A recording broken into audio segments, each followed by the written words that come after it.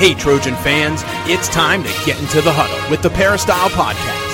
The Peristyle Podcast is your weekly ticket to USC football and recruiting news. Don't forget, you can download the podcast 24/7 at our website, peristylepodcast.com. And now, here's the host of the Peristyle Podcast, USCFootball.com publisher, Ryan Abraham.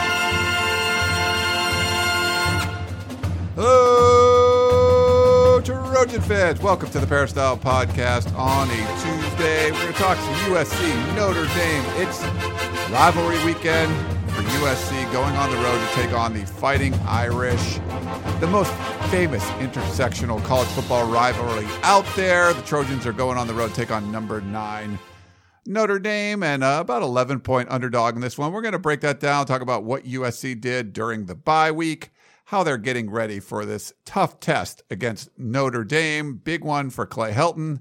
You're looking at a 4-2 start for that early 6-game stretch that's very difficult, or a 3-3 start, very big difference, and obviously get a lot of people behind you if you can get a win over Notre Dame. We're going to answer a bunch of your questions and comments, so email us, podcast@uscfootball.com, or if you'd like to call or text us, we got some texts, we got some voicemails. You can do that. Leave us a voicemail. Keep it short, please. Send us a text to number 424-254-9141. That's number 424-254-9141. Please leave us some positive feedback on any of the podcast platforms you can listen to the show on: Google Podcast, Apple Podcast, Stitcher, TuneIn Radio, Megaphone, wherever you're listening to the Peristyle Podcast. Please leave us some positive feedback, a 5-star review. All that stuff is amazing. Tell your friends about it. Hey, you got some USC football friends. Maybe you're going to Notre Dame. You should tee up the Peristyle Podcast. Listen to it on your way to the game or when you're walking around Chicago doing some shopping or whatever you want to do. Make sure you check it out and tell your friends about the Peristyle Podcast. All right, so today we had Harvey Hyde on yesterday, breaking things down. Today we got Keely Yor in studio, our USCFootball.com extraordinary reporter. What's up, Keely? Hello. Glad to be back after a bye week. Feeling slightly more rested, which is good. More rested is good. Yeah, it's kind of like a chance to recharge your batteries. It's got 7 weeks in a row coming up for USC. Yep. And we got Dan Weber on the line, too. Hey, I think it's always great if you're going to have a bye week to have it before Notre Dame, especially Notre Dame on the road. Couldn't come at a better time. We'll see how that plays out. I mean, theoretically, looks good on paper. How it actually works, we'll know Saturday, late Saturday. We will know Saturday. It's a night game again, 4:30 p.m. local kickoff here in Los Angeles. A lot of great games on Saturday. It wasn't that great of a slate last weekend. It is a really good one this weekend, and you got a big one like USC Notre Dame, kind of highlighting it just as far as a historical importance goes and things like that. But big one for USC, big one for Clay Helton. Like I said, 4-2 and 3-3 are very, very different. And so you don't want to have a 2-game losing streak going into the rest of your schedule. So we'll see how the Trojans respond. Before we jump into questions and comments and all of that, I wanted to thank Trader Joe's. They've been an amazing sponsor to us. Don't forget, you have homecoming coming up the following weekend. We do know it's a 6:30 p.m. kickoff time shown on the Pac-12 network, USC and Arizona. That's on October 19th. But if you're going to do homecoming, you got all that time because it's a late kickoff. Make sure you go over to Trader Joe's, pick up whatever supplies you need, walk back over to campus, and enjoy the homecoming festivities. I went to Trader Joe's this morning in Hermosa Beach right after I went to the gym. And it's funny, I pick up I got my USC Trader Joe's bag. Just wanted to pick up some stuff. I need my breakfast, the granola I like to get and the yogurt and bananas. But I picked up some snacks. I picked up a couple things for dinner, some chicken dumplings that look really good, and nice. some chicken chow mein. I just got both chicken, I fill up this big, the bag, one of those reusable bags full of stuff, and it was $21. And I was like, this is crazy. I got some chips, some snacks, all kinds of stuff. I'm like, this is awesome. So make sure you go check out Trader Joe's. They've been awesome to us. Great food at great prices, and they've been friends of the show for quite a while now. Okay, maybe before we jump into things, talk about the bye week. Do you like the way it went down? Do you think they should have done something a little bit different? And I don't know, who's going to be more ready for this one?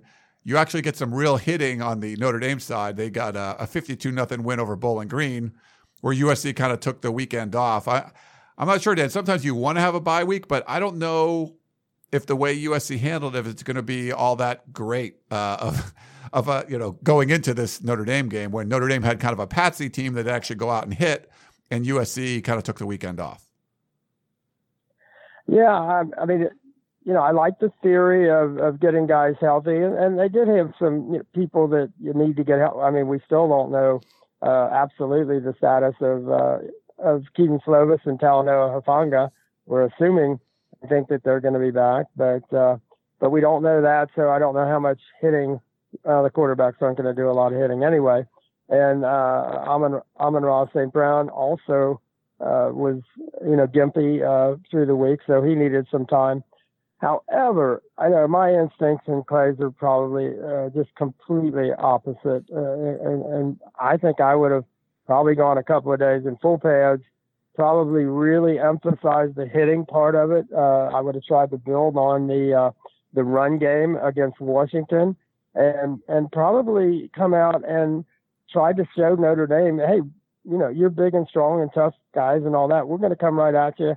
We're going to, we're going to force you not to play pass first, and you better be able to stop the run. So that's kind of where I would have gone with the week's practice, knowing that if you did get somebody bumped up a little bit, they didn't have to be ready to play last Saturday.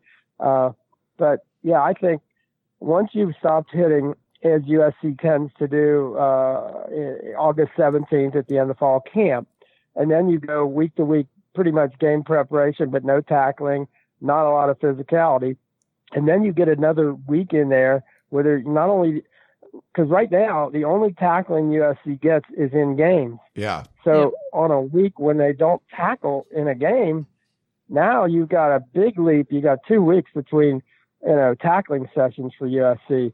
So I think it's asking a lot. I'm a little, I would be a little nervous if I'm, kind of a USC person thinking about, are they going to be ready to play? I don't know. I mean, I think we saw it work once like this when when Clay took over for the Las Vegas Bowl. And I think they practiced 6 times out of their potential 15. And they showed up, and that team was ready to play against Fresno State. And they came out and, I thought played great. But I don't know that we've seen it happen much more than that time that I can remember.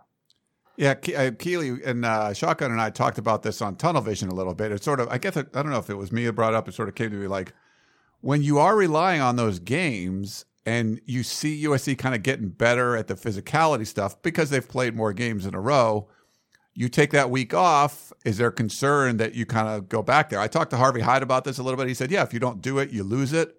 I'm curious to see. Now, we didn't get to see Thursday practice. Maybe there was more tackling than we know, or maybe. And I don't think they did anything over the weekend, but maybe they did something in secret. I'm not sure, but some of the players went home. So okay, so they didn't do anything. I would doubt that they did. I think the answer is, if you say maybe, I say maybe not. Okay.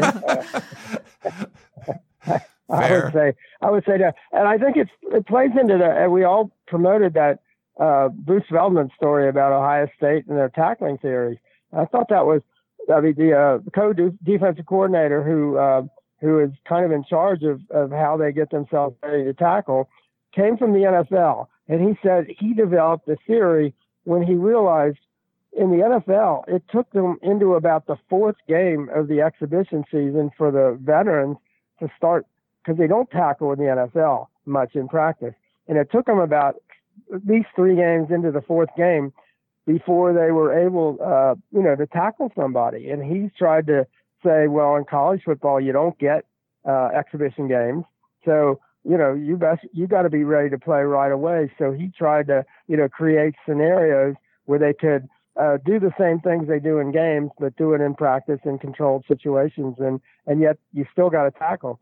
So I think that's the big worry about USC is that's a long time between tackles. And you better be ready to tackle Notre Dame right away. And you got to be ready to go full speed. USC, for example, is almost, I don't know if they're still the worst. Last week they were the worst team in turnover margin, and Notre Dame was the first.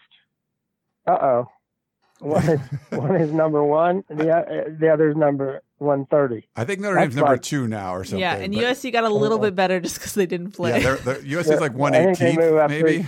Yeah, whatever they get. But it's just, and remember that was the thing that basically ended the game before it started 2 years ago. Even with Sam Darnold, it was like, a couple of early turnovers, this game's over. Yeah. And I think that's the other. I don't even like to ever use the word worry, because if that word's even in your vocabulary, you probably really shouldn't be there. But when you look at the matchup, that is kind of a worry, because you got to be ready to play from the get-go if you're, on the field at Notre Dame in South Bend on a Saturday night, where the fans, the kids have had all day to get ready for the game, and they're really ready. When that game starts, they're ready to go. And the question is, will USC be? And, recently, probably not. Yeah. Real quick, before we jump into stuff, I want all three of us have to answer this, mostly because I wrote it in the summary that I pre-wrote. I'm like, we probably should talk about this. Keely, we'll start with you. We'll put you on the spot. Boy. Yeah. What needs to happen for USC to pull the upset?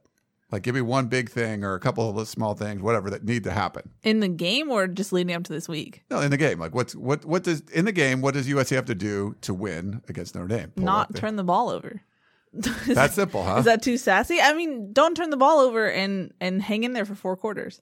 All right. I mean, there needs to be more than that, but I'm trying to be simple here. That's the big one. Okay. I think if you don't turn the ball over against like BYU or Washington, you likely win those games. I think you got to do more. Well, yeah. Than okay. that. Do you want me to get more detailed? Whatever you want. Well, are we assuming Keaton Slovis is going to be back for this game? Let's assume. So we're recording this Tuesday before practice. Clay Helton did say on the Monday Trojans Live radio show, it seemed like that there was some positivity in that direction, barring any setbacks. So let's assume he's going to play.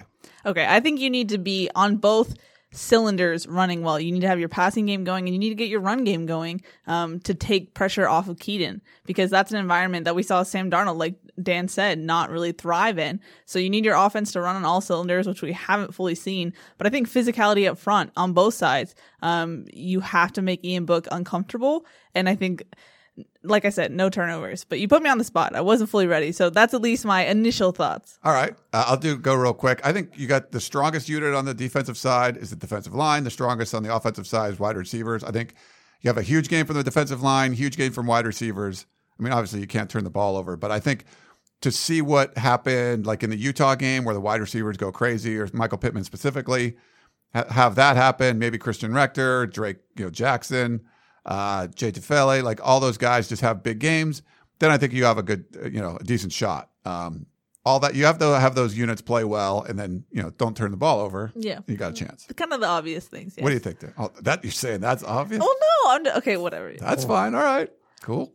I'm just saying. Just shade coming. Well, you said play well, and I'm like, yes, play well. Well, the strongest units on each side. Yes. Like, I think you got to go with what you're going to win with what gets you there. You don't want to try to win with some offshoot thing where it's like, they're going to use the tight ends a lot, because they never do that. Like, when they use the H-back, they have success. They do, yeah. When they go in there. What do you think, Dan? I just think they got to be aggressive as heck, and they got to get a good start, and they just got to come out, and they can't be tentative, and they can't be, oh gosh, I wish we'd have done a walkthrough here so we look and enjoy and see what's going on in this stadium and blah blah blah.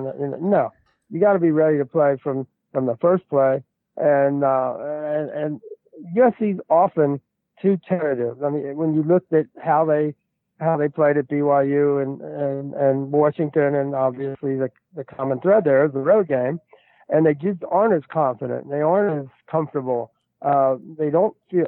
You don't get the sense that they're going to attack somebody and take the game over and shut the crowd up. But that's got to be your mentality, and I just don't see that mentality. But if they could somewhere develop that thing over, this last couple of weeks, where you're not going to be the team that.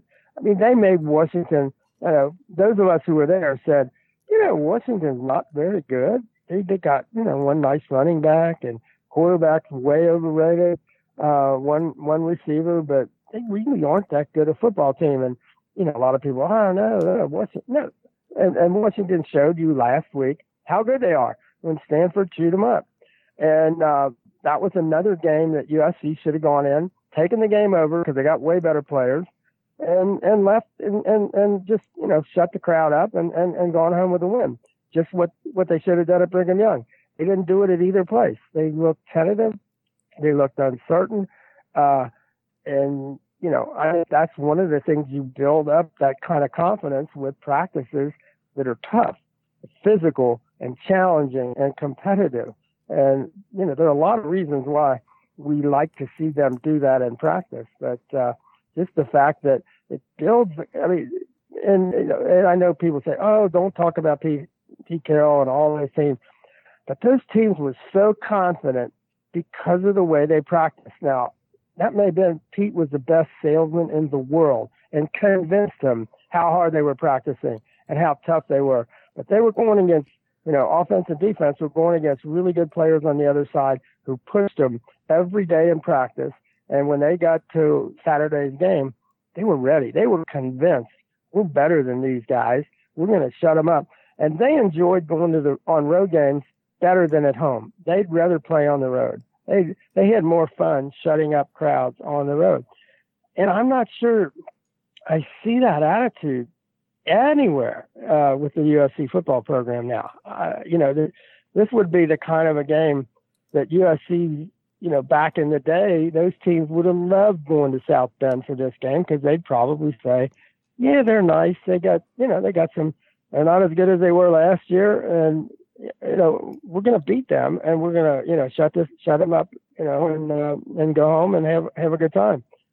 And I don't know. I think I see more a team that is hoping that with all its talent, everything is going to work out. Oh, I hope the wide receivers have a big day. Or I hope the offensive line doesn't, decide that two guys to block somebody and then somebody comes in and gets an unblocked shot at the quarterback and things like that. I hope it works. And I don't think you can go into games like this with, hoping it works. You have to know it's going to work. And the way you know it's going to work is, what did you do last week? What do you do this week? I'm not sure. And I'm not sure the players are sure. And that's just having that doubt is death to a team on the road against a really good team that's going to play really hard and physical. Yeah.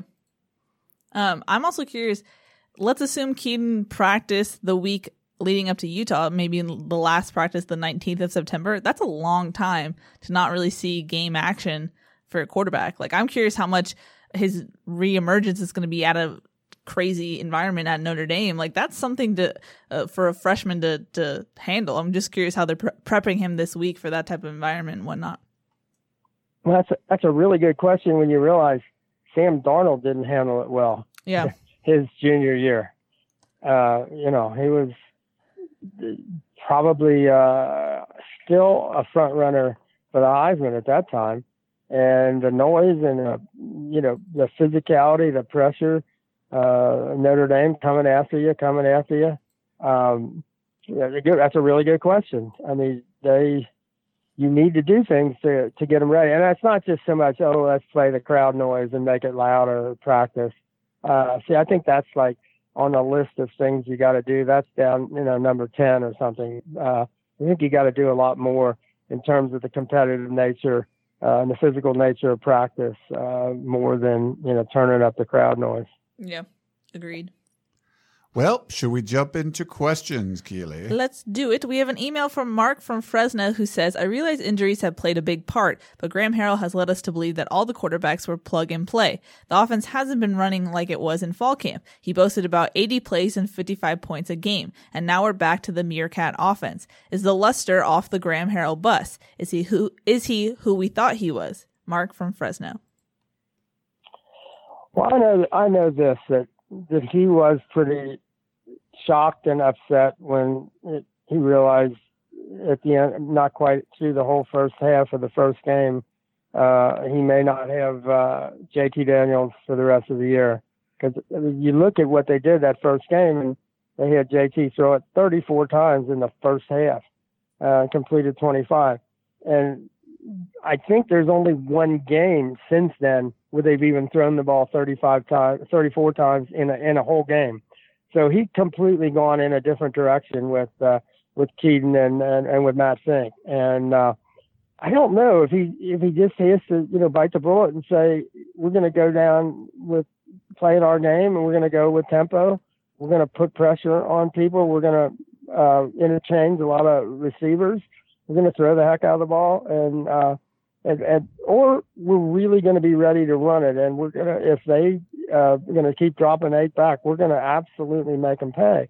And we're going to do it, quick and aggressively and all of that. And it doesn't seem like what we're seeing now we saw at any time during the spring or during fall camp. That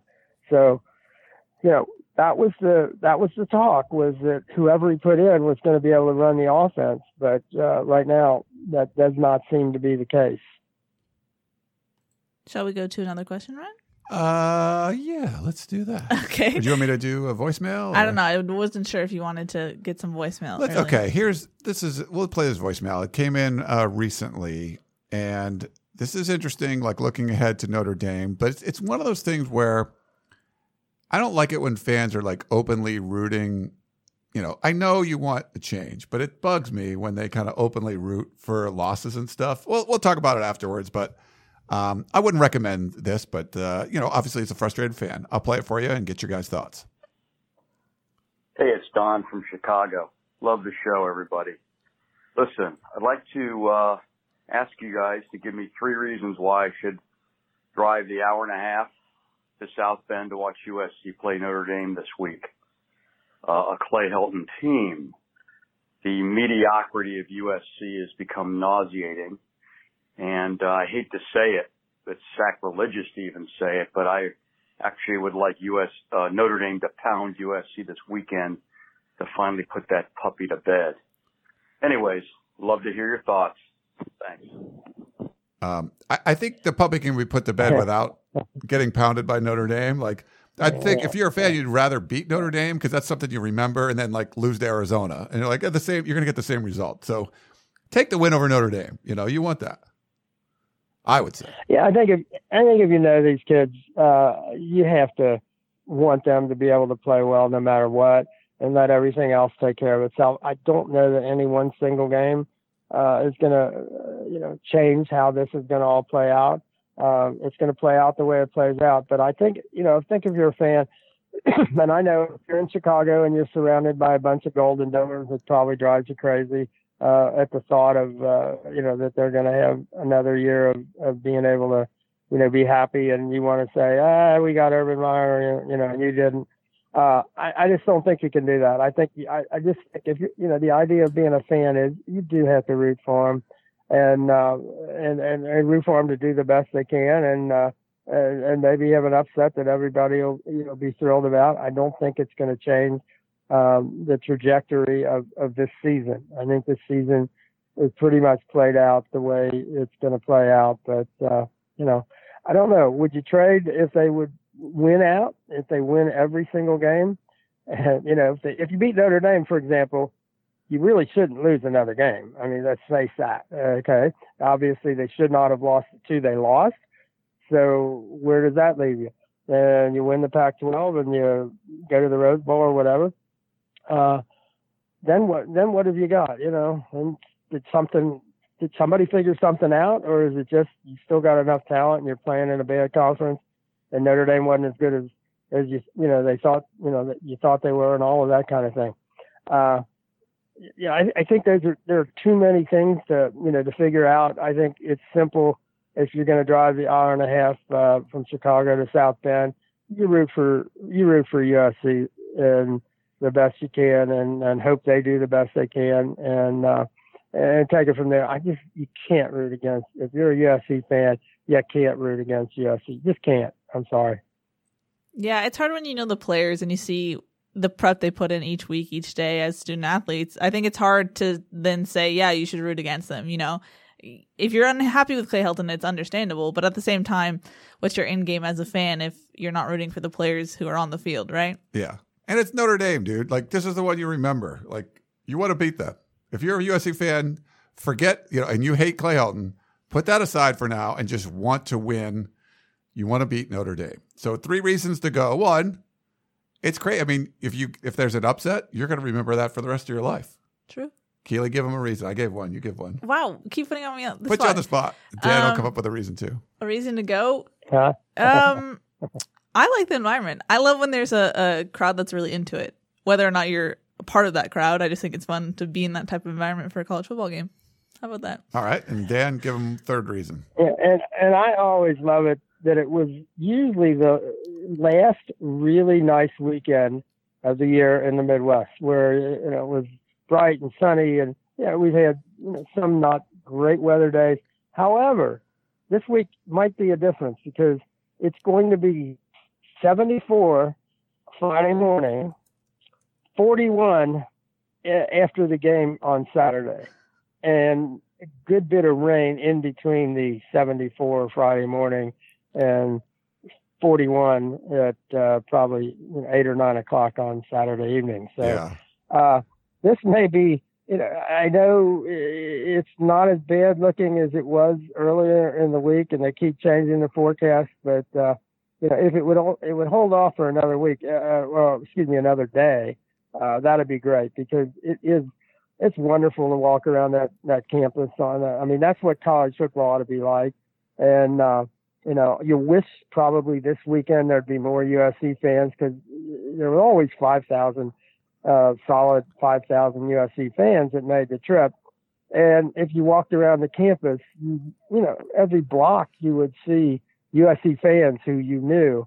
And it was just really a fun weekend. So that's kind of what you'd like to see the football be where it was. But I think there's plenty to get out of it without having to, worry about the game. It's just a great environment to be part of. And it is the historically most significant intersectional game in college football history. It's a game that made both Notre Dame and USC the programs that they are. They would not have both been, they were both winning national championships in the 20s and driving people crazy, because the Michigans and the Ohio States of the world didn't like that very much. That, these two interlopers had come in, found one another, and agreed to play this series with Newt Rockne and Howard Jones. And it just developed. The first 2 games played in Chicago at Soldier Field drew 116,000, 112,000. So, this series kind of took over college football. And it's if you go there and you spend the weekend, you feel like you're a part of college football history. And so that's pretty cool. Yeah. And then just our buddy USC Psycho tweeted out 20 minutes ago the latest forecast. So it's showing at 2 p.m. like 48 degrees and sunny. It's showing sunny all the way, but it goes from 48 up to 49 is the high, and then down to 44 or so by like 9 p.m. So just a little chilly, but it's looking sunny right now, at least as of Tuesday, noontime or so. Which is good. I think the rain moved to Friday. I think there's like 80% chance of rain on Friday, where a lot of people would get there and walk around. But it does look like a good chance it won't hit on Saturday. But the cold front moves in Friday night, and so it'll be a little nip in the air. It'll be a little chilly. There'll be a lot of nips in the air, probably, of people with tailgating and all that stuff. But this will be still it's. There is also, if it stays sunny, even if it's nice and chilly, you get that USC person, you don't get much of that. So, you kind of, I'd bring some gloves probably and a nice jacket and all of that, but be prepared. Yep. All right.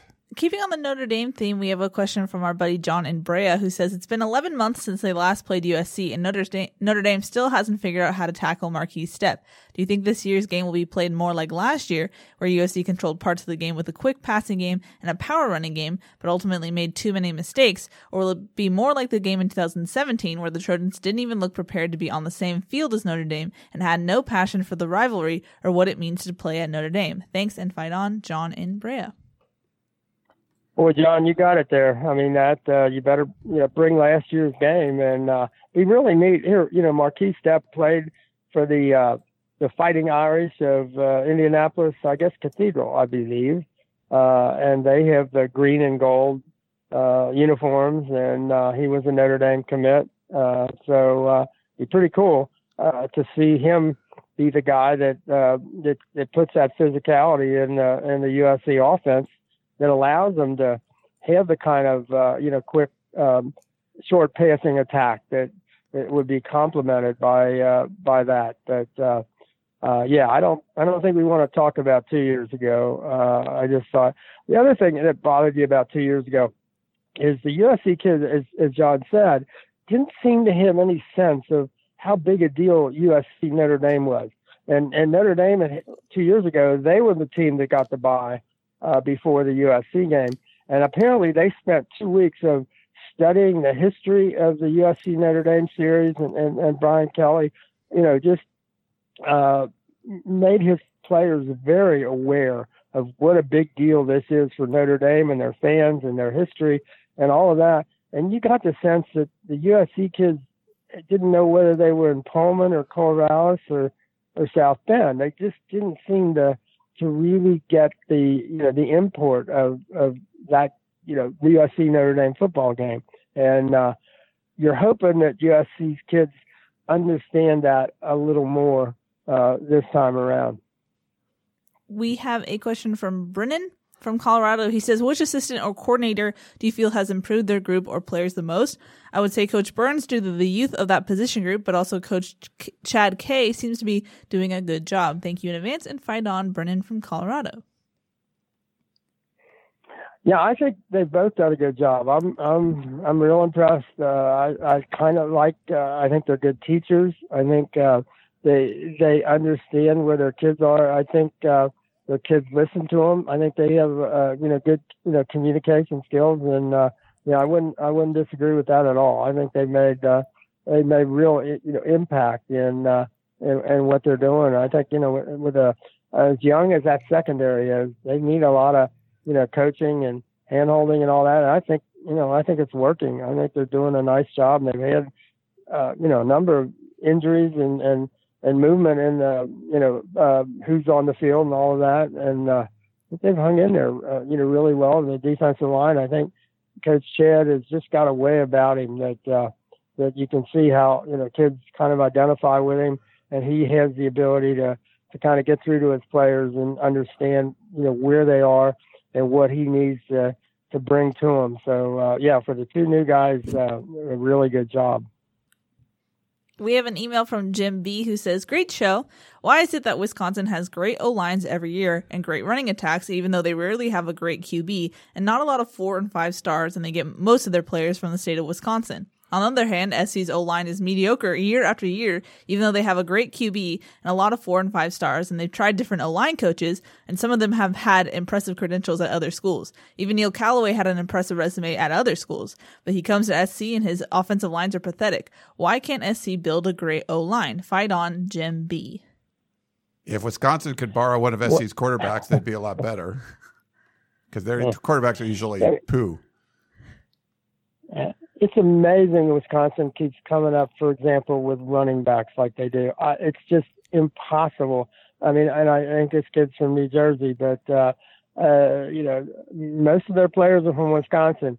I think I wrote last week that Wisconsin, USC has 47 4 and 5 star players. Clemson had 40. Wisconsin, they've got 9 compared to USC's 47.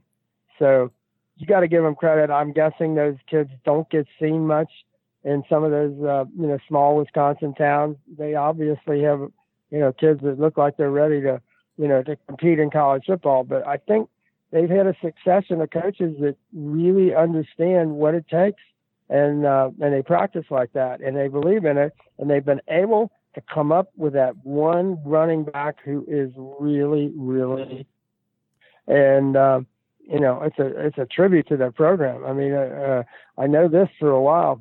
They were losing assistant coaches because they didn't pay all that well, and yet here they go. I mean, it's amazing. But I think it tells you something about how you practice and how physical you are, how much you believe in what you're doing really, really matters. And they know who they are. They know how they're going to do it. Doesn't always, if they get to the Big Ten championship game against Ohio State and they run out of talent, maybe they don't have quite enough talent to make that next leap, but they comfortably belong in the top 10, and they get everything out of their talent, and that's neat to watch. They do. It's there's just programs that have to develop players, and they're not going to get the high end talent. And to Dan's point, sometimes you're recruiting from a base that's not, there's not as many 7-on-7 tournaments. It's just not as big of a deal. The weather's not as good. You probably have more opportunity for diamonds in the rough, finding guys in Wisconsin than Southern California, where everyone has a lot more exposure. So I think there's probably a combination of things there. But you got to do what's best for you. And for USC, the best you can do is you bring in all that 4- and 5-star talent. That's what works. That's in USC's football DNA. You don't want to be bring in 3-star guys and try to develop them like you do at a Boise State or something. It's just not what USC's DNA is, and it's not what would be best suited for what's around you, your environment around you. And that's why USC fans are so upset with the way the recruiting class is going so far, because it looks more like you're recruiting at Wisconsin or someplace like that, as opposed to a blue blood that you have all these 5 stars in your backyard.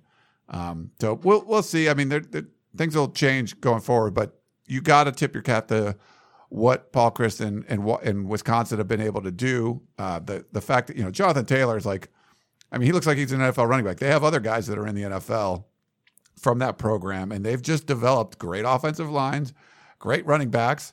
If they get a quarterback every once in a while, it would probably help, but that's really not been their DNA. Like USC wouldn't be surviving if they had terrible quarterback play. It just wouldn't. That's just not the way USC works. But you'd like to see them get back to more physical, domination on the offensive lines, like a lot of teams have. They just haven't been that way for a while, and that is part of USC's DNA. But we haven't seen it, and you're seeing the results in the field because of that. Yep.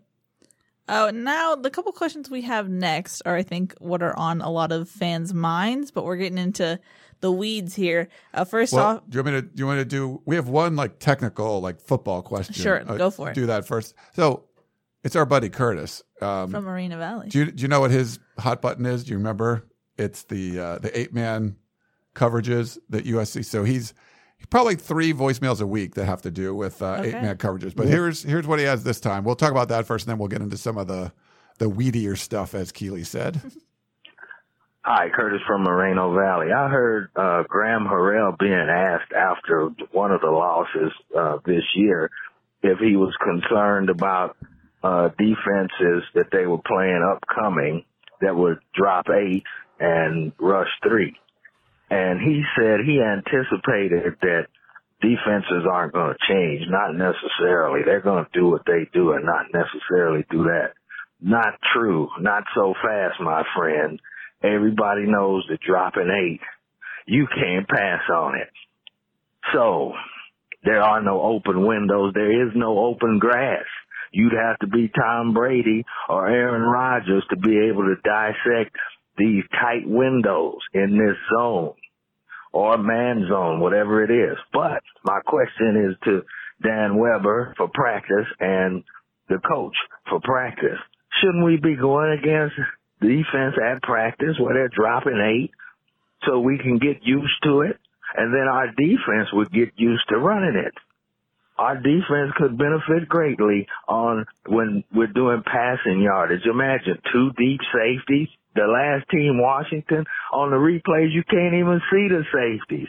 15 yards off, they're afraid of our offense. We're making defenses change. We got to take advantage of it. And our defense on long yardage should do the same thing.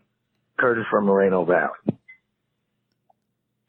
Yeah, Curtis, I think what Graham was saying is you're not going to see teams that never drop 8, or teams that just, they're not going to probably change everything they do and hope that it works. I mean, some might, like a Brigham Young, they just took a chance and USC cooperated with them.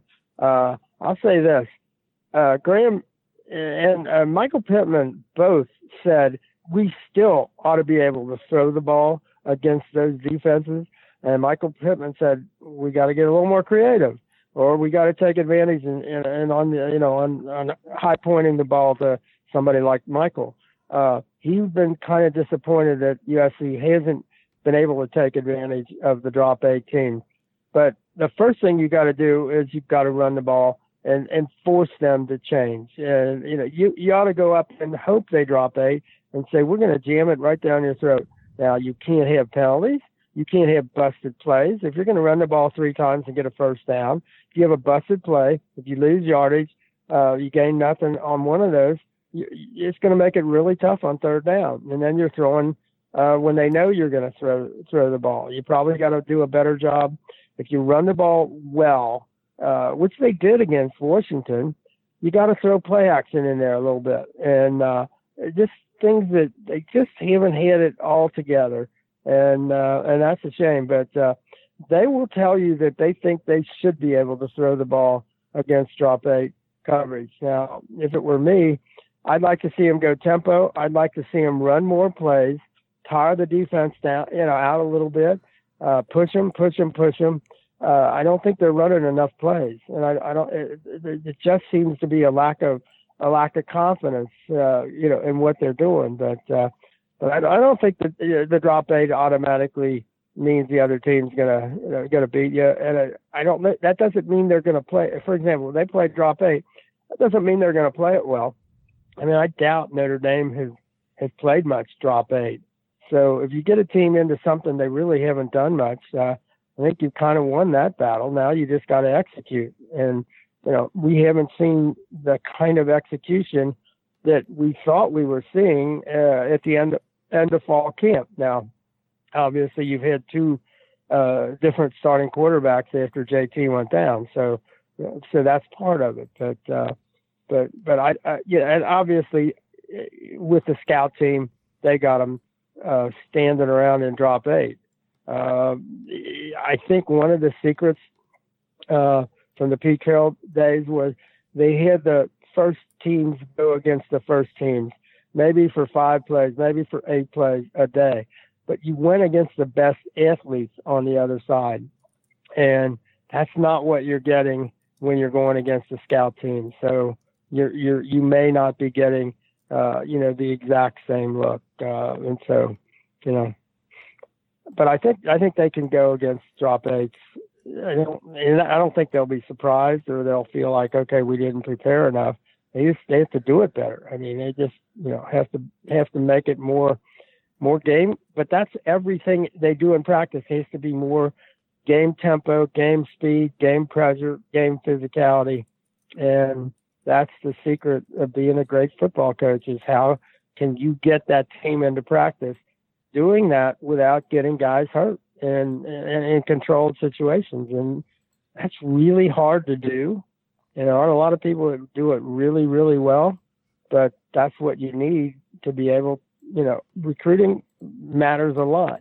But then that next step of developing them and getting them ready for games, but not losing their physical edge is real important. And that's what USC struggled with.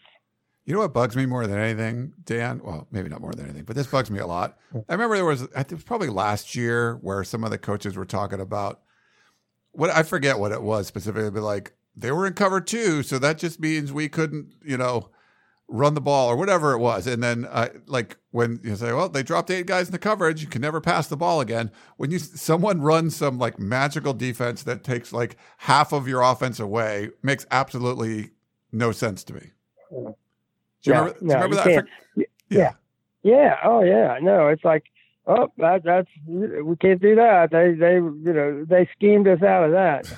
No, come on. That was before the season. It was all. It doesn't matter what they do. It's all about us, about our execution.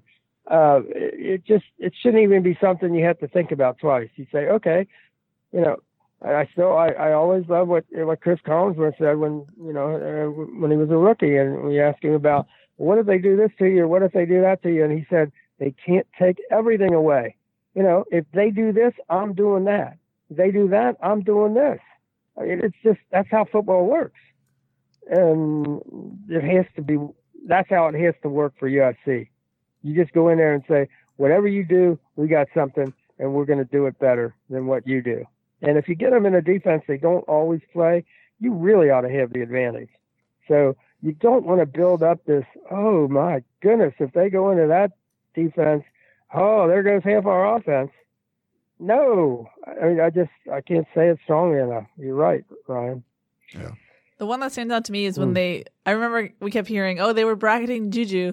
We couldn't really do much in the passing game. And it was like, well, okay, there's other things to do then. But yeah. So now, moving on to these questions. Daniel from Los Angeles says, if USC loses to Notre Dame, wouldn't it be wise for the interim AD or whatever power figure within USC to fire Clay Helton? I understand they need a new AD, but would it give the alumni and fan base a sense of relief knowing that change will finally happen? They don't need to hire the new coach, just basically show Helton the door. Your thoughts?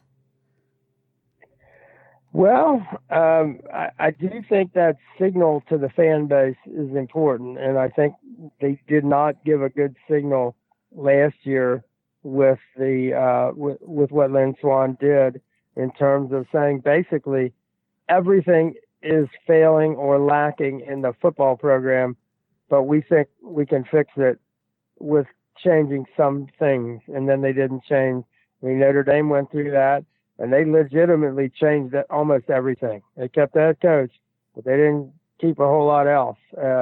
And it mattered. And look, what it's done for them the last couple of years. So, but it didn't seem to have the same commitment at USC when they said they were going to do it, which, fans looked at and say, I don't know that they even meant it. And they didn't do enough to follow up on it. So, I guess you could make the case that if you're going to make a change, why not just make it and figure out how to do that? Now, the problem they've got is they've already done it twice in the last 8 years in the middle of the season. If you do it 3 times, I mean, you're the all-time champs. Nobody's ever done that before in big-time college football. So, what an indictment that would be about the decision making. And I mean, who needs to indict the decision makers for USC football any more than they've been indicted? But if you just one more, I would think the critical deal right there would be, do you have somebody lined up, and is he willing and ready to go? And would that be a signal that everything's going to change? In that case, maybe then you can justify it even without having the new AD in place. But again, then you're making decisions about things that really, really matter without having a real pro in charge when you need that decision made. So a lot of problems about either way you go. There's some real negatives for USC right now. They're not set up. And you got a brand new president. You got somebody in charge of athletics right now who really wasn't involved in athletics. He was in compliance, but they were separate from athletics. I don't know that he really was any part of what was going on in athletics. Not sure who he listens to at this point, who the president listens to, how that all, goes together for making that kind of decision. So we might say, oh, that's a decision that needs to happen. But if we don't know who's making it or how they're making it, I don't know if that's a good thing. To just kind of go, out there and hope you get it right. And who made that decision? I don't know. How did you get Lynn Swan or Pat Hayden as ADs? Who made those decisions, or Mike Garrett? I don't think we know. You don't want to continue a tradition of decision making that you don't even know how did that decision get made and who made it. We have to take a break. I want to tell you a little bit about SeatGeek, but before we do that, I need to go on to the Peristyle. So if you are not on USCfootball.com, if you're not a member, you should definitely do that. We just ran a promotion this past weekend, but it's $1. You get a trial for $1. It's great. Just go in there and try it out. It's awesome. But the Peristyle is where all the USC fans come together. It's the biggest, baddest USC football message board on the planet. It's been around forever. We started it way back when in 1996, and it's been going strong ever since. I've got a candidate for Post of the Year. So there's some fans on there, Dan. They're not super happy with what's going on. And TB82 posted a thread about 3 hours ago for where we're doing this. He says, seriously, does anyone even care anymore? And there's already 3 pages response to this, but he says, it's not even worth getting mad. I'm just losing interest. And that's something like apathy has been like a real problem. It's not good for us because like people say, yeah, I love your content, but I'm just over the team. I don't even want to read about it anymore. And, that doesn't make us feel good because we're putting a lot of work into trying to cover this team. But if people don't even care about the team anymore, that's a bad thing. But the best response is from LJSOLINT. I don't know what that name is, but the response is gold. He says, usually I would be very angry at my wife for making us go to a wedding on the day of an SC football game, but I'm not angry at all. I'm so disinterested in SC football right now that the thought of mingling with people and dancing with my wife sounds better than watching the game.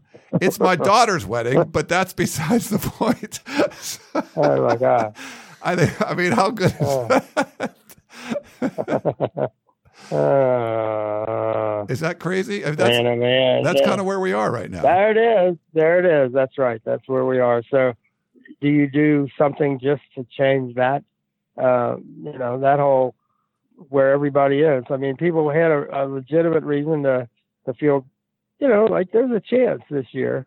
And then, obviously, you lose JT Daniels before the end of the first half, and you got built-in excuses going forward. But you got to look like you care, and USC's got to make it clear to fans that they care and it matters, and that they want excellence. And if you're one of the top 5 programs in the history of college football, you have to act like it.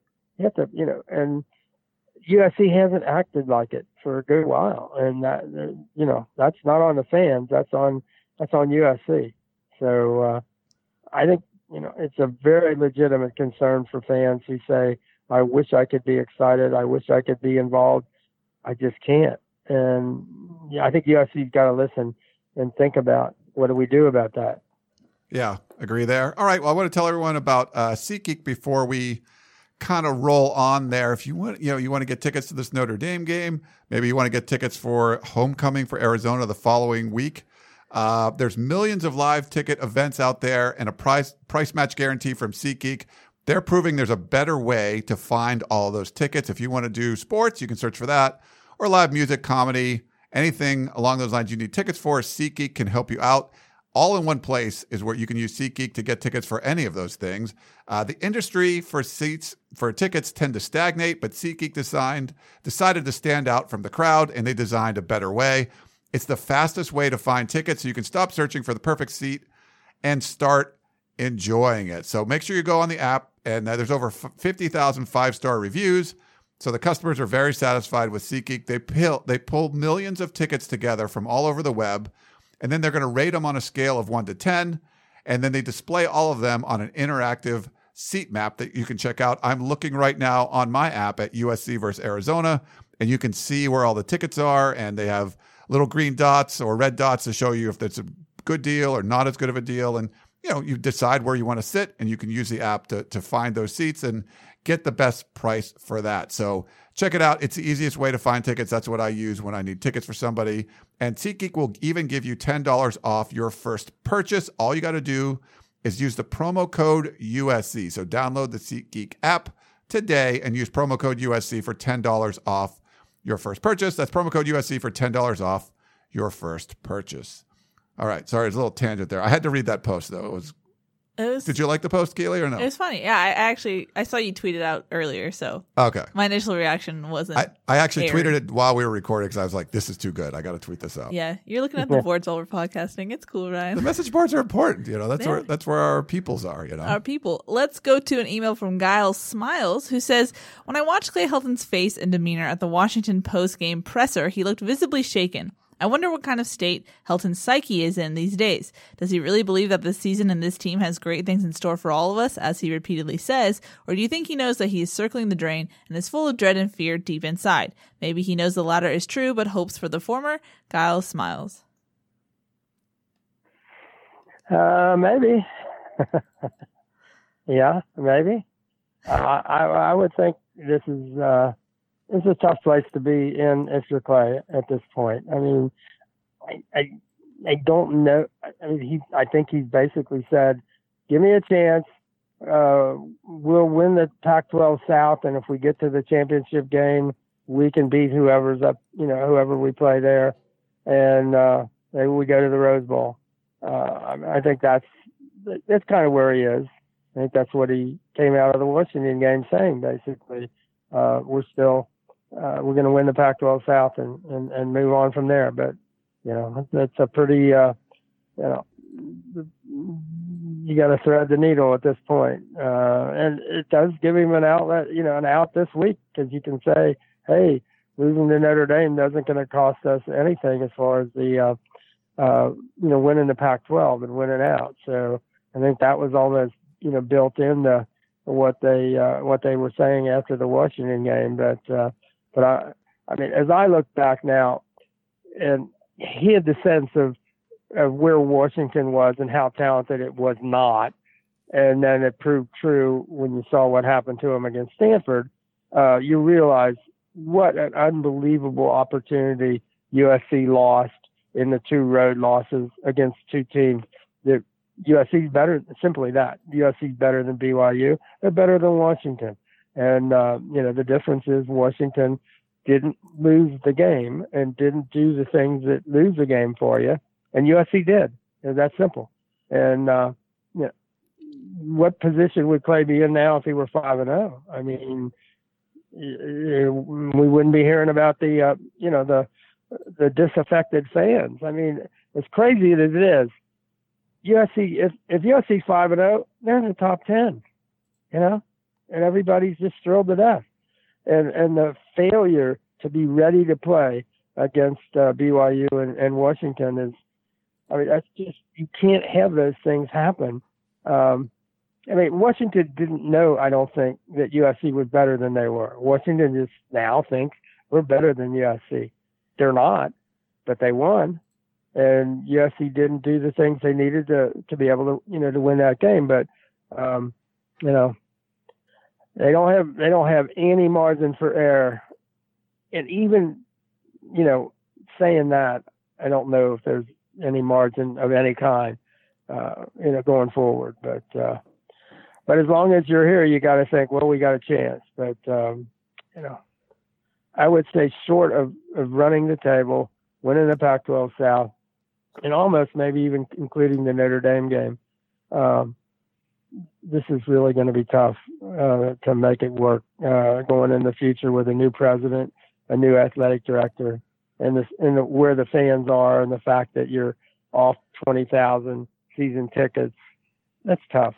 You got almost a brand new Coliseum, and people don't want to go there. And you're in a town where, for a while the Rams were king. Well, we'll see where this plays out for the Rams and the Chargers. They're getting to be in the same boat as USC, but USC just has to.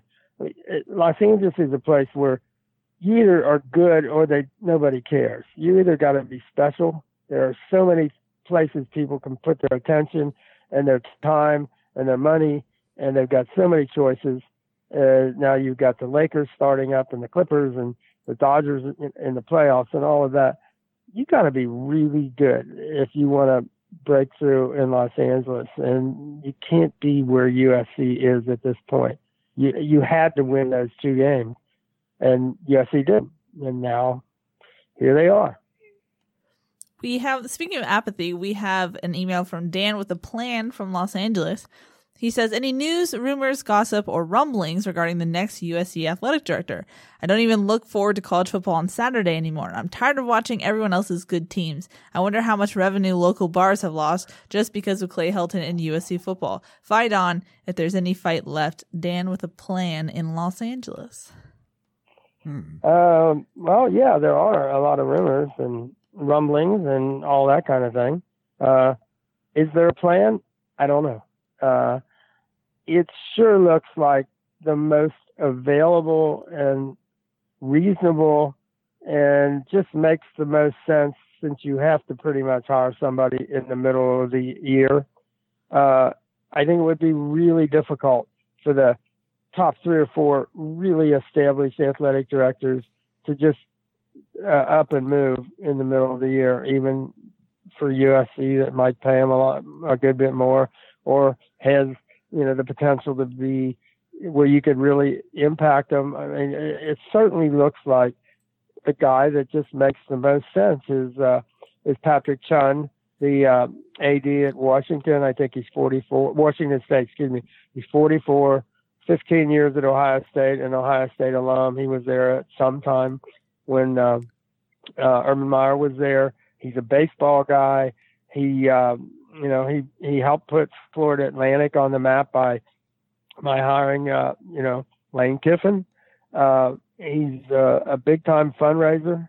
He just checks all the boxes. So, and I don't think it would be nearly as difficult for him to make that move from Washington State to USC. And I think the Pac-12 would be thrilled that if they felt like USC is getting a really professional athletic director, who I think the Pac-12 now realizes that they were probably wrong in saying, boy, it's great if USC drops down to where the rest of us are, that'll be great. Oh man, well, and Larry Scott also was on that parity bandwagon, and now everybody realizes, we kind of need USC to be USC, and hopefully they'll find somebody who will allow them to be USC and get them to be able to be USC again. So I would guess that would be my call at this point in time. Patrick Chun, Washington State. We have an email from Sean from Harbor City. He says, I hear a lot of talk about Urban Meyer possibly being the new coach, although Helton is still here. But do you think USC would want to bring in someone with the questionable past that he has? Is it all about winning and that clears everything away? I personally don't feel the program should want to bring in someone with allegations or perceptions against themselves, considering all the problems the university is having at the moment, or should I say alleged allegations. As a Trojan fan, I do want this university to succeed, but I feel that we need someone who doesn't have the questions about their past. Get this program on the right path towards winning without giving up the integrity to achieve that. Fight on, Sean from Harbor City. You qualified it by saying alleged allegations. Well, yeah, they are. There's nothing personal. I mean, it's nothing. For example, despite being at Florida and Ohio State, not a single allegation for NCAA issues with Urban, which I think is pretty good. Having come through those 2 places. You got to coach a little differently. You got to be a little different person. I think it got to Urban at Florida, and he got out of Dodge, and then Ohio State. I think the thing, he does probably have the ability to not be distracted by side issues, which I think in the case of Ohio State, there was conflicting, evidence and testimony, with his assistant coach and his wife. And, the wives were involved, kind of who knew what and who was saying what, who believed, the police, the evidence there, never backed up what, what eventually happened, and how much should he have known and how should he have acted? I think he would be somebody Urban would tell you he didn't act properly. He wasn't going to be distracted. He didn't let himself be distracted. I think with that in his background, I think he comes in as even probably a better person as far as those kinds of things are concerned. But again, we're just guessing, and that won't be our call. That would be if it gets down to that, I would think President Folt, and that'll be probably a big focus of a decision if it comes down to Urban Meyer, yes or no, thumbs up or thumbs down. And I think one of the benefits of having a female president is I think she's got more insight and maybe more ability to make that call and to make it for USC in a way that it would be accepted. I personally don't have a sense that Urban would be that kind of a problem. I think you absolutely have to have a really good, sharp, smart athletic director who basically says, Urban, I'm on your side. I'm going to do everything I can to help you just the way you're going to tell me what you need. However, if it comes to certain, things that I think maybe you're not seeing that as much as the same way as we are, I'll probably have to say no.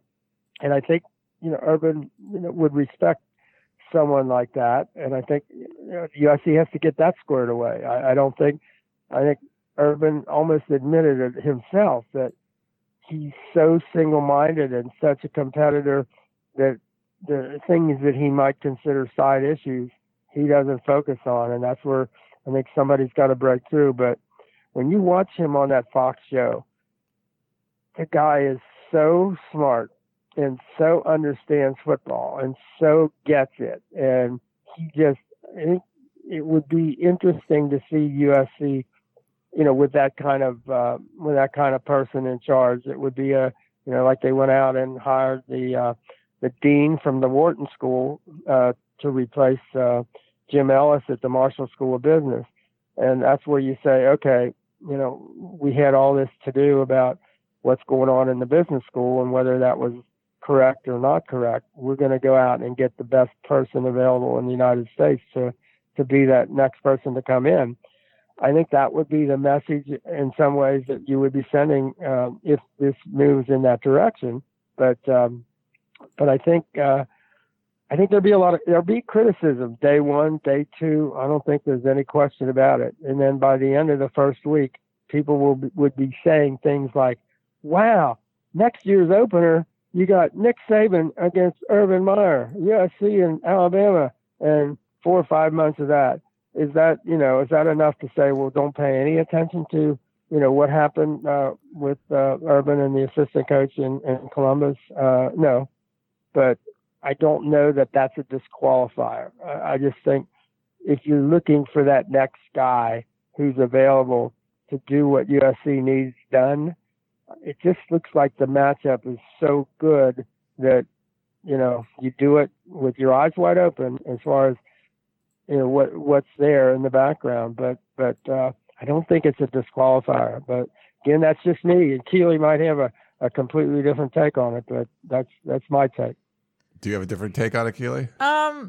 Yeah, I mean, my thoughts aren't fully formed yet. I feel like if we got to the point where there is a head coach opening, I think I would have a much more ready response than I do right now. I think it's much more complicated. And I just think that given USC's histories of coaches with trouble, it doesn't seem like the smartest choice from that standpoint. Sure, I understand it from a purely football standpoint, but it's complicated and it's not black and white. And so I think that there needs to be more thought about it, but I'm not ready to give my full on statement about it yet because there's not an opening right now. If I remember correctly, when this came up like months ago, oops, just knocked over my water. When this came up months ago, I think I brought something up and you were like kind of all in, like, yeah, he would be an amazing hire. And then I was like, well, what about that other stuff? You're such a troll. That didn't happen. I'm pretty sure that happened. That didn't happen. I'm pretty sure I kind of pointed out, like, well, there were a few things that didn't happen, that didn't Ryan. go exactly right. Ryan. I'm going to go back and find it. I know it's happened. Do it, because it's all not right. true. Well, that's going to take work. I'm not going to do that. Okay. Well, let's take a quick break. We'll come back. We got some more questions for you. So back in a minute.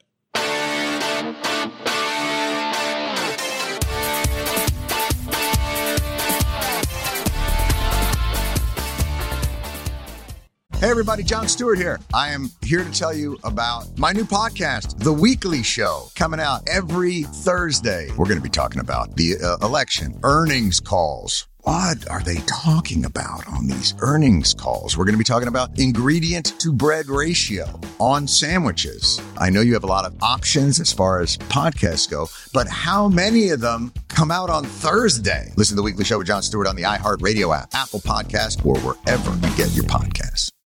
All right, we're back here on the Peristyle Podcast. I've got a voicemail for you. We'll play it right now. Hey, guys. This question's for Dan, Keely, and Ryan. And I was just calling because a lot's been made, and honestly rightly so, about how much Sam Darnold potentially bailed out this coaching staff. But I think one thing that a lot of people are probably overlooking is that I think Rojo bailed out this coaching staff a lot too. I mean, you look at the game Saturday, for example, the Stephen Carr long run and Marquise Stepp long run, those are touchdowns if Ronald Jones is in the game. I mean, it's that simple. They're touchdowns.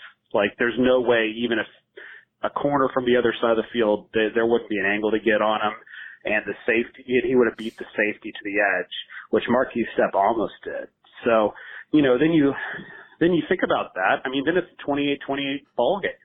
And then also you take into account the fact that he was a severely underrated goal line runner, or like red zone runner, and scored a lot of touchdowns by being able to run through things, through arm tackles. And so maybe they're not having to throw, in the red zone with Rojo back there. And maybe they are able to run it in on first or second down and not have to resort to, an RPO on second and third down. So anyways, I just would be interested to get you guys' take on that. I think a lot's been made about Sam Darnold, rightly so, that he bailed them out a lot, but I think Rojo did too. And I'd like to get you guys' feedback on that. Fight on, Jason Longhorn Country. Yeah, you are absolutely 100% correct. I mean, it was great to see Rojo return to the Coliseum for Tampa Bay, and a goal line runner and just a running back. And I know it took him kind of a year to get adjusted to and acclimated to the NFL. But USC's offensive line wasn't a whole lot better, in terms of opening up, the run game, other than Rojo was just, he'd bounce and he'd go, and he had the amazing ability to keep his legs going. And there was something about his running style that just people didn't put him on the ground, and he kept going till he found the seam, or he got to the edge, and then he turned it up, and he didn't get caught. And I think without a doubt, he was darn near as much a factor in a lot of ways as Sam was. He gave them a running game that they probably didn't deserve based on how they executed it, but he executed it his own in a way that, that was special. So I couldn't agree more. The talent on the 2016 team, when you look back, is just ridiculous. Pretty good. Juju, Adoree', Rojo, Sam, like Stevie T, if you want to include him. Like, the fact that they only reached the Rose Bowl that season is kind of criminal. I feel like they had potential to go further. 1-3. I know.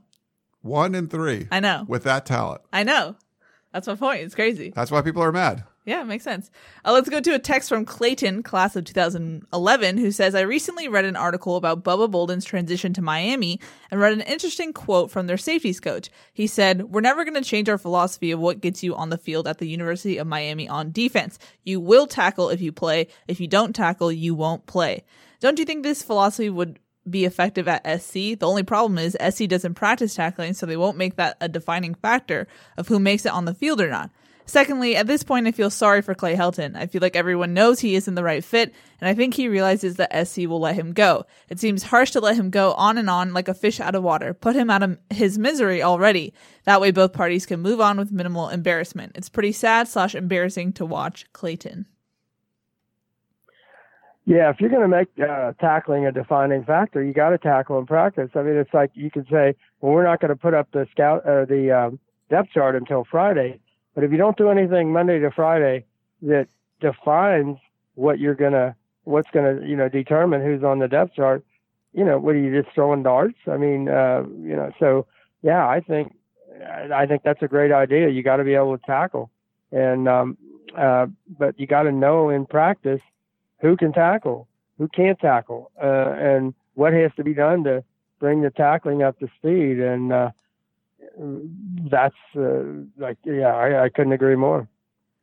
We have a long email from someone who forgot to put their name, but they said fight on from Big Sky Country. So first off, they said, with much respect given, does this quote-unquote entity really exist anymore? Other quote-unquote blue blood programs across the country appear to have strong influences from their alumni and financial donors in regards to their athletic departments in general and their football programs in particular.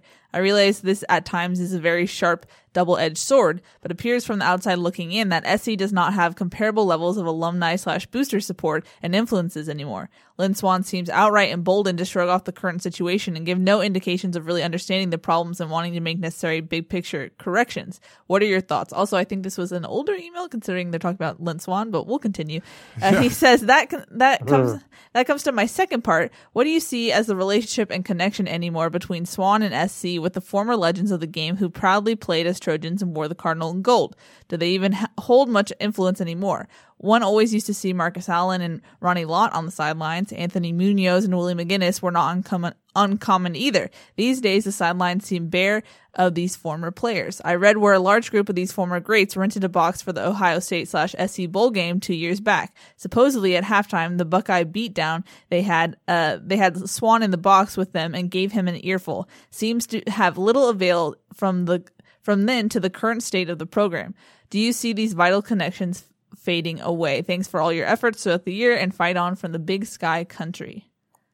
It's weird. I don't think this is an older email, but it seems like the person doesn't realize Lynn Swann's not there anymore. I'll look to see exactly when it was sent. I think we got it this week. So. Yeah, I think it was sent this week.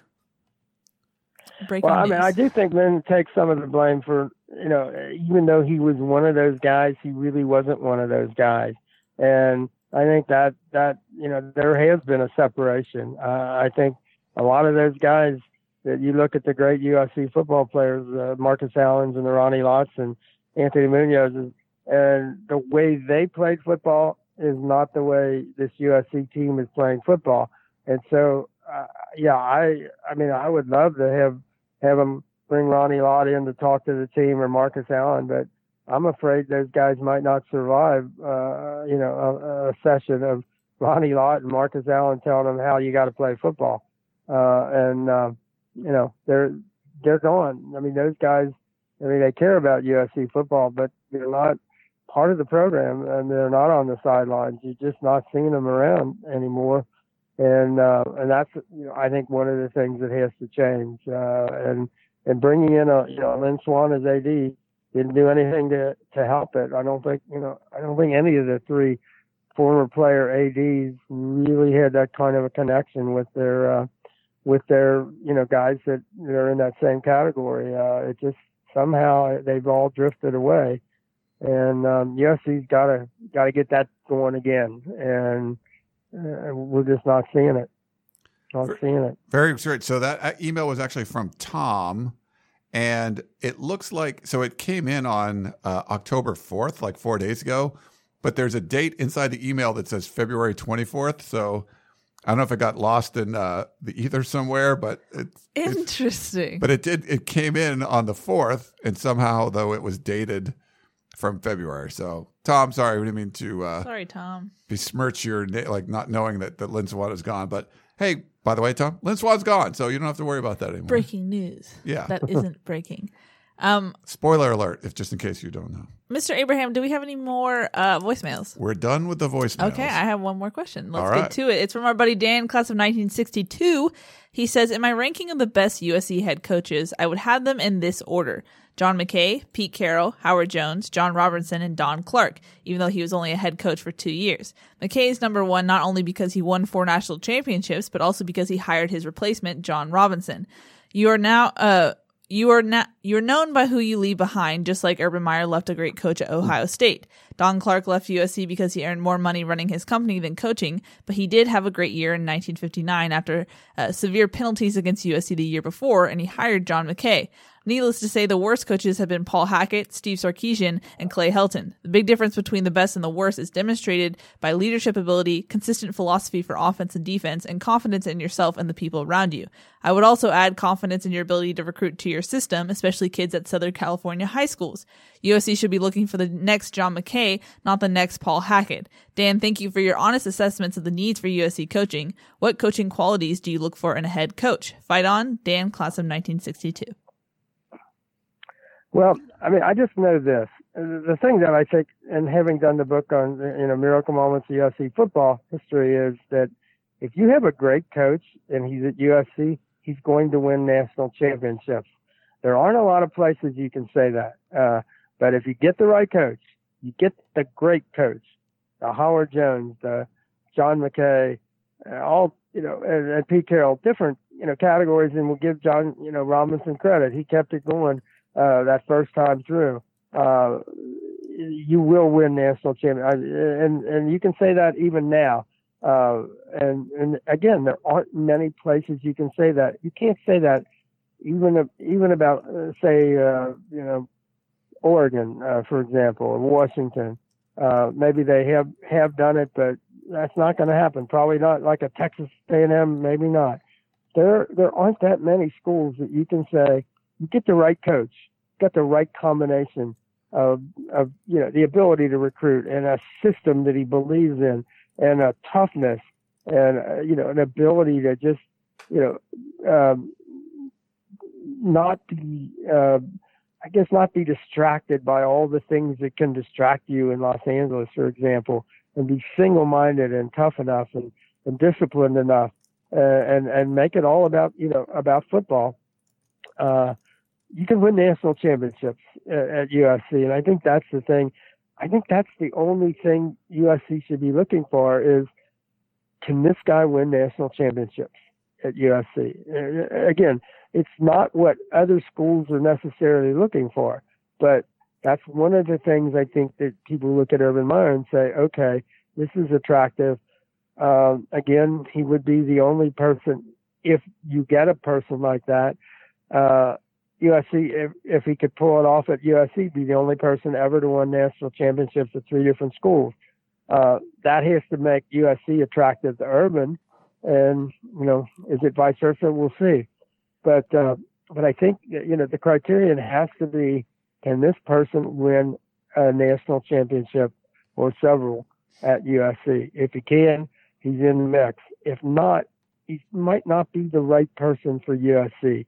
And unfortunately, USC doesn't have a lot of middle sort of coaches. They're either national champions or they're failures. I mean, it's like that middle ground doesn't exactly exist. And maybe that's the way it is, that you either have to be that guy that keeps the program going that, in the trajectory toward national championships, or it's going to go in the other direction. And, and I think, I don't know that there's, there are different, coaches coach different ways and they're different personalities, but again, they have to be really special. They have to be, that one of a kind guy, they have to be one of the top 4 or 5 coaches in the country. And nothing, I mean, if you've got one of the historically top 5 programs in the country, and I don't know that there's any arguing that at all, you have to have one of the top 5 coaches. I don't think there can't be a mismatch. I still remember first game I ever covered at Michigan, and here they come, and you're down on the field in the big house, 100 and I don't know what it was, 7,000 or 8,000 people, And here comes the band, and the Hail to the Victors, I think you could argue is the best fight song. At the time, Michigan had won more games than any team in college football history. They come out in those uniforms that, I think Harbaugh probably has screwed it up, but those classic, new uniforms with those classic helmets. And then here comes, I guess at the time that their head coach was Gary Muller. And I'm thinking, you got the most wins, the biggest, stadium, the best fight song, the best uniform, all that. And Gary Muller is your head coach. I'm sorry. That doesn't work. You can't make it work. It's not going to work. And I think the same thing with USC. USC can, you can look at a lot of those categories and say USC is right there with anybody that's ever played. And yet you can't make it. I mean, look at what happened in Alabama when they didn't have a Nick Saban or a Bear Bryant coaching there. I mean, it's a hard place. You either have that guy or you don't have that guy, and USC's got to get that guy. Yeah. All right. Well, good show today. We had a lot for the bye week. A lot to talk about. Without a game, there was a lot to break down there. Thanks to everyone who sent us voicemails, questions, texts. We appreciate it. We got them all, and we appreciate all that stuff. All right, we'll wrap it up from here. Thanks to SeatGeek. Thanks to Trader Joe's. Thanks to all of you for listening to the Peristyle Podcast. We're going to head out to practice now. That's Keely Orr, Dan Weber, and I'm Ryan Abraham. Thanks so much for listening, and we will talk to you next time. You may have noticed that shopping at Trader Joe's is unlike shopping at other markets. People ask us all the time how we manage to have such unique, interesting, and delicious products at such great everyday prices. This is Dan Bain of Trader Joe's. The answer is simple. It's all in the way we do business. We buy directly from the manufacturer whenever possible. This helps to keep our costs low, and we pass those savings on to you. No gimmicks, just great values at honest prices. Every day at Trader Joe's. Thanks for listening.